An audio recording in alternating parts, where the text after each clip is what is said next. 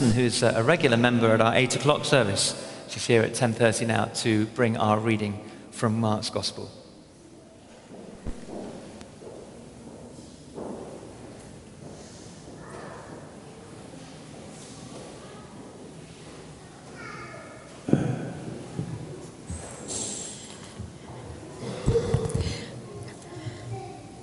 The reading is taken from the 14th chapter of the Gospel according to St. Mark, beginning at verse 32. It can be found on page 964 of the Church Bible. That's 964.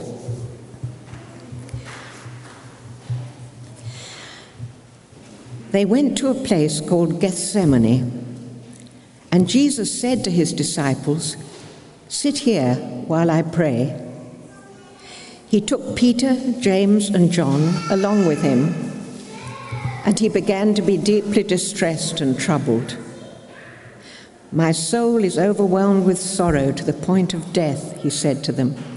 "Stay here and keep watch."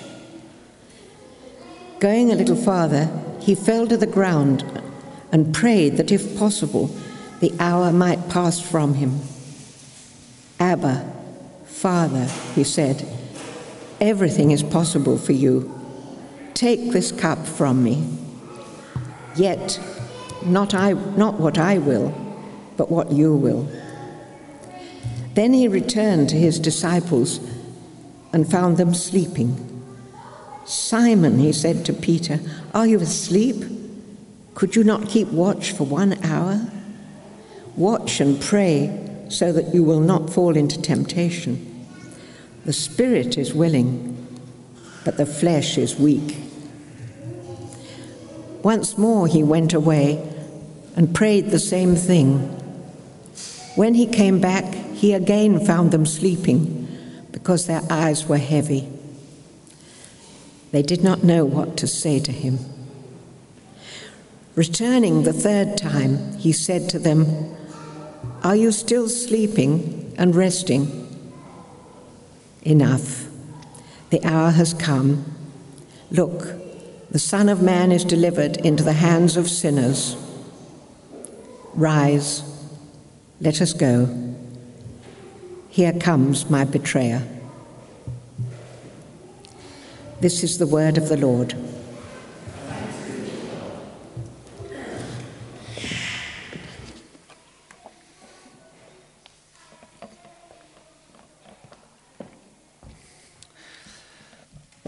Wonderful. Rosemary, thank you so much for reading this extraordinary passage as part of our little series in August on prayer, little snapshots on prayer under pressure this morning.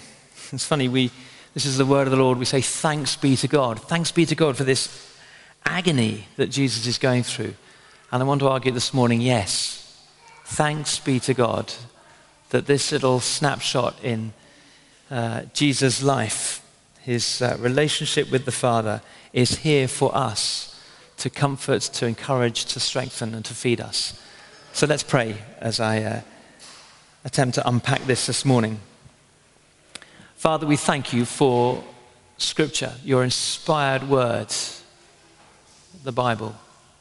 We thank you for every single word therein. And we pray that this little passage that we look at this morning would speak to us, would guide us, would teach and encourage us for the sake of your life in us and for your glory. Amen. Amen. He's losing it, isn't he? Jesus, here. Have you got it open? Page 964. He took Peter and James and John, verse 33 of chapter 14, and began to be deeply distressed and troubled. I wonder what that looked like. How does Mark know to write that in his gospel account? He began to be deeply distressed and troubled. Tearing at his hair, were there tears in his eyes? Was he pacing around, distracted, that sort of looking into the middle distance? Was he muttering incoherently? I don't know. All those sort of visible signs of deep distress and trouble. He says, verse 34, my soul is overwhelmed with sorrow to the point of death. He's losing it. Going through severe and intense time of testing on the very essence of who he is. You ever been there? Yourself? Do you know others who've walked through an hour or a day or a week or a month or maybe years of bleakness, of blackness, or an intensity of pressure such that they would be described, you might have described yourself as deeply distressed and troubled? Well, here is Jesus. When I was training, we went as part of our trip training for the ministry in Oxford, and we had a 3-week trip to the Holy Land, and we went to all the different sites, Jericho and various sort of places in the Old Testament we hear about, and also obviously the Gospel accounts tracing Jesus' footsteps in and around Jerusalem. And it was kind of great fun. It was a bunch of mates from college, and we had a lot of laughs. And we had this guide who would read out relevant bits of scripture to accompany the places where we were at. It was eye-opening and just a great time. I really recommend, if you get the opportunity to do one of those tours, to do it. The Bible comes alive.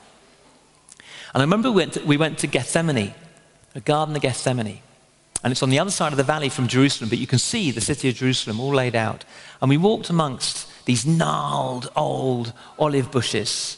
And our guide informed us that they were thousands of years old and could well have been. It's not a stretch of the imagination to suppose that these very olive bushes that we could have reached out and touched were there when Jesus and his disciples went to pray on this dark evening.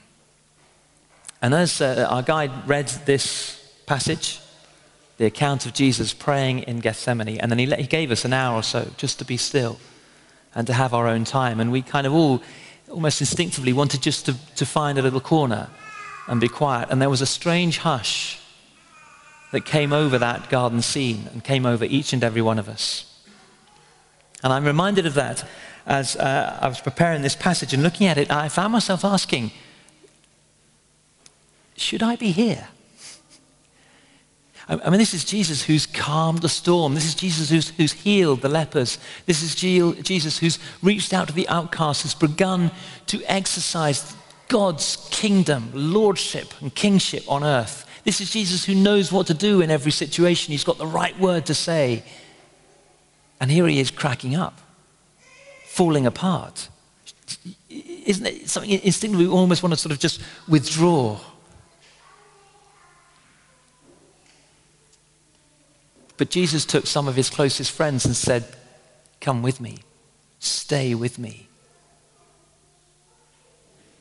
Stay here and keep watch, verse 34. And I believe Jesus invites us into this passage, into this situation, as ugly and as grisly as it is, to comfort us actually, to assure us, and to model for us how to pray to the Father even when everything seems lost and bleak and black. Prayer under pressure. And here it is. Here's this prayer. It's in verse 36. Abba, Father, Jesus said, everything is possible for you. Take this cup from me, yet not what I will, but what you will. The prayer of Jesus under pressure, a model, a template for us when we're under pressure. 4 things to notice. They all begin with A, makes it easier to remember. It's the way Jesus addresses the Father. It's what Jesus acknowledges. It's what Jesus asks. And it's what Jesus exceeds. How he addresses the Father, what he acknowledges, what he asks, and what he exceeds. Briefly on those 4, the address is Abba, Father. Not, oh God, which is what he'll say on the cross, when the weight of human sin has acted like a barrier separating him from God, so God seems distant. No, here, even in tough times, Abba, Father. It denotes the intimacy, the closeness. It's an intimate term, Abba. It's like sort of Papa, but it's not childish. It's a closeness. And even in this time of testing, I guess it takes a determination and a courage to call out to Father, to Dad. Just recently I was walking off a mountain with my 13-year-old son. We were walking off the mountain because the weather had closed in. It was late in the day, it was getting dark. I think the wind was gusting at times about 40 or 50 miles an hour. It blew me over a couple of times. So kind of horizontal rain, the cloud was down, it was getting dark, and we just had to beetle off that mountain really and get back to the safety of the car. And I've been in situations like that a number of times. I love the wilds and the hills and so on. But I suddenly realized, actually it dawned on me that my son, I have to just confess that my son has grown up a townie. He's never known what it is for pitch black. It's just a sort of the kind of sepia yellow that you get when at night time in the city, and suddenly to be out in the hills, in the mountains, was a slightly unnerving experience for him as the darkness closed in and the weather wasn't so great. And so I just said, "Dan, just stay close to me. We'll walk down this path." And every now and then, in the sort of gloom, he just would call out, "Dad, Dad, can you wait a minute? Dad, stop, Dad, where are you? Dad, Dad, Dad, Dad." Every time I heard him call, "It's all right, love, it's all right, we're nearly there. Every step nearer the car, don't worry, we'll get there, we're fine." But it's that Dad. It's all he didn't say much, just Dad, Dad. And that's the invitation. That's the model here. That even if we've got nothing else to say, even if we can't bring into articulation because of whatever the circumstances, either our own or others, it's Father. Abba, Father. Stay close to God. Even if it is just under your breath, in the intensity of the moment, Father. He addresses God as Father. Secondly, to acknowledge the Father. Abba, Father, he said, everything is possible for you. Everything is possible for you. Even though the situation for Jesus here seemed impossible, everything is possible for you. It is to acknowledge who God is and who we are in relation to him. And it's a kind of counter against our natural instinct, if you like, our fleshly instinct, out of fear, to seek to control, to manage and manipulate situations. I know when I recognize those tendencies at play in myself, it's because I fear certain situations which seeks me to want to sort of control what I think I can, to manage and manipulate so that I can try and order my world. But it's God's world, and he's in ultimate control. And therefore this key, to acknowledge everything is possible with you. It helps to reorientate ourselves when we're in the spin of confusion or depression or distress, when we get a distorted view on ourselves and others, on the lives around us, when the situation has knocked and buffeted us. Everything is possible for you. To acknowledge God and who he is reorientates us and our situation. He addresses God, Father. He acknowledges that everything is possible for him. Thirdly, he asks. He asks. Look at the brutal honesty of this request. Take this cup from me. It's not literally a cup, it's figurative, a cup of suffering. It's a figure of speech in Bible times. You would to take a cup would be to sort of drink in, to take on suffering. And so he's referring to the next 24, 36 hours or so. I think not so much the fact of his death as what his death represents. Taking the weight of the whole of the world's sin on his shoulders. He who's never sinned, going into an entirely new and foreign experience. To know what it is to incur the wrath of God, the displeasure of God. To take your sin and my sin on himself. Lord, is there any way in which this burden can be removed from me? Take this cup from me.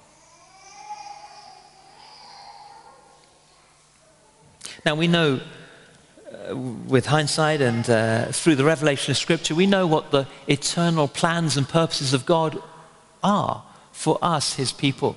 And indeed for the whole world, those who've not yet seen and responded to the Lord. We know what they are. And we know that in one sense there was no way around for Jesus.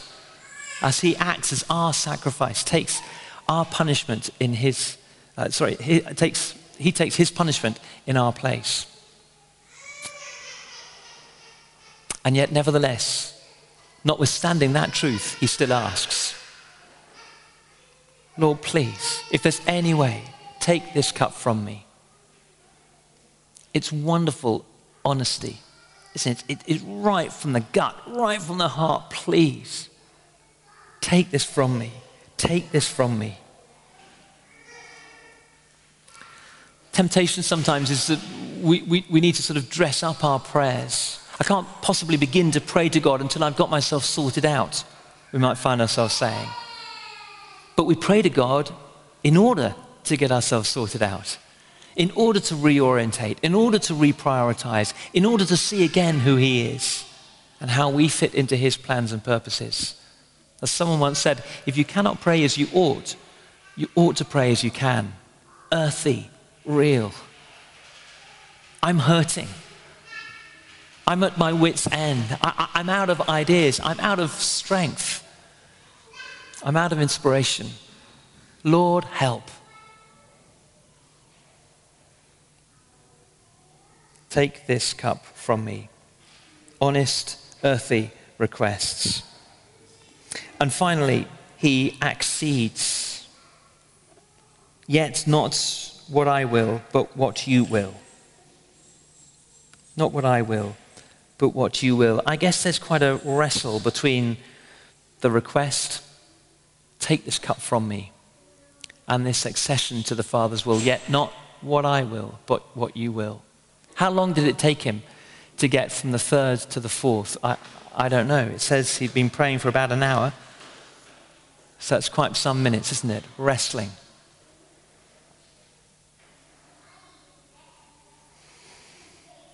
And we have the benefit and the beauty of hindsight.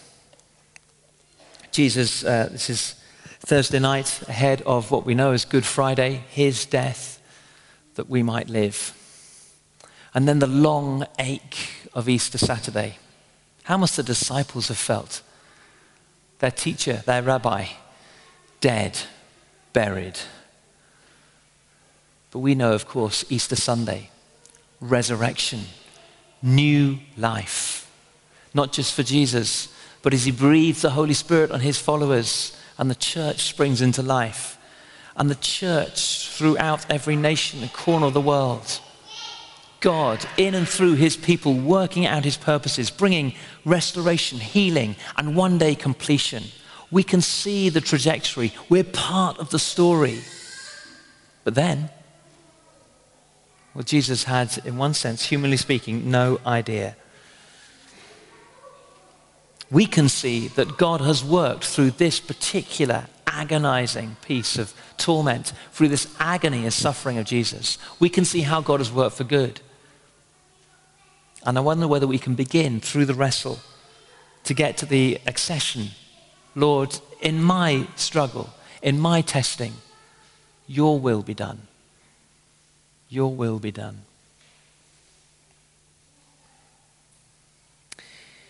Jesus invites us to stay with him and to keep watch,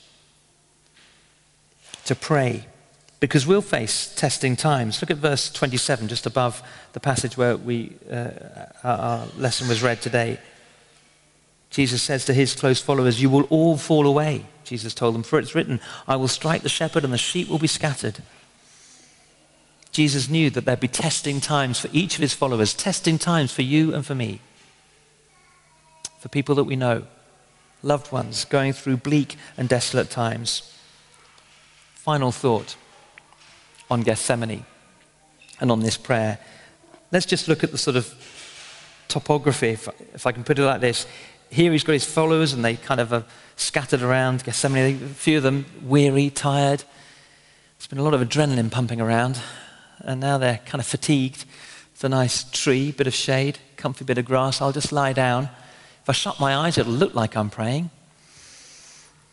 They're asleep. He takes the three, come closer. But he goes further. He withdraws to a quiet place.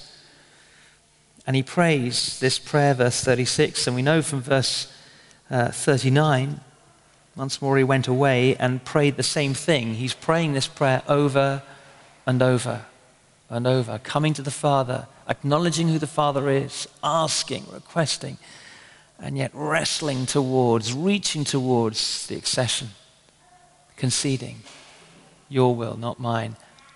Here's the question. How do we know? If all the disciples are asleep, and if Jesus is on his own, how do we know what he prayed?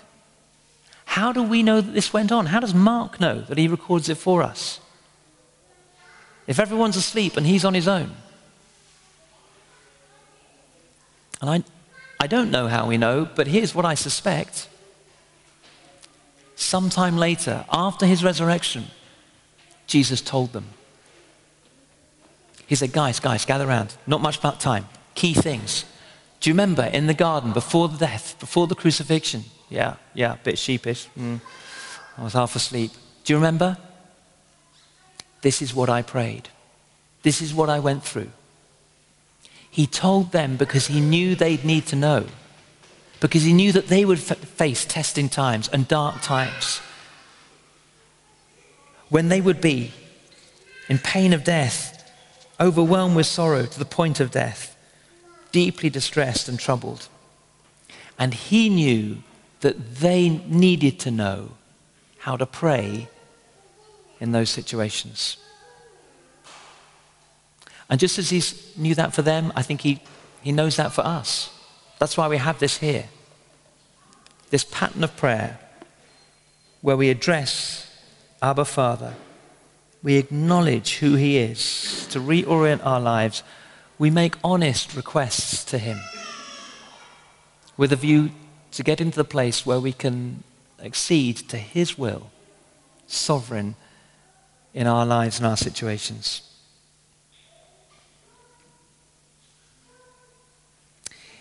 In Jesus' name, amen.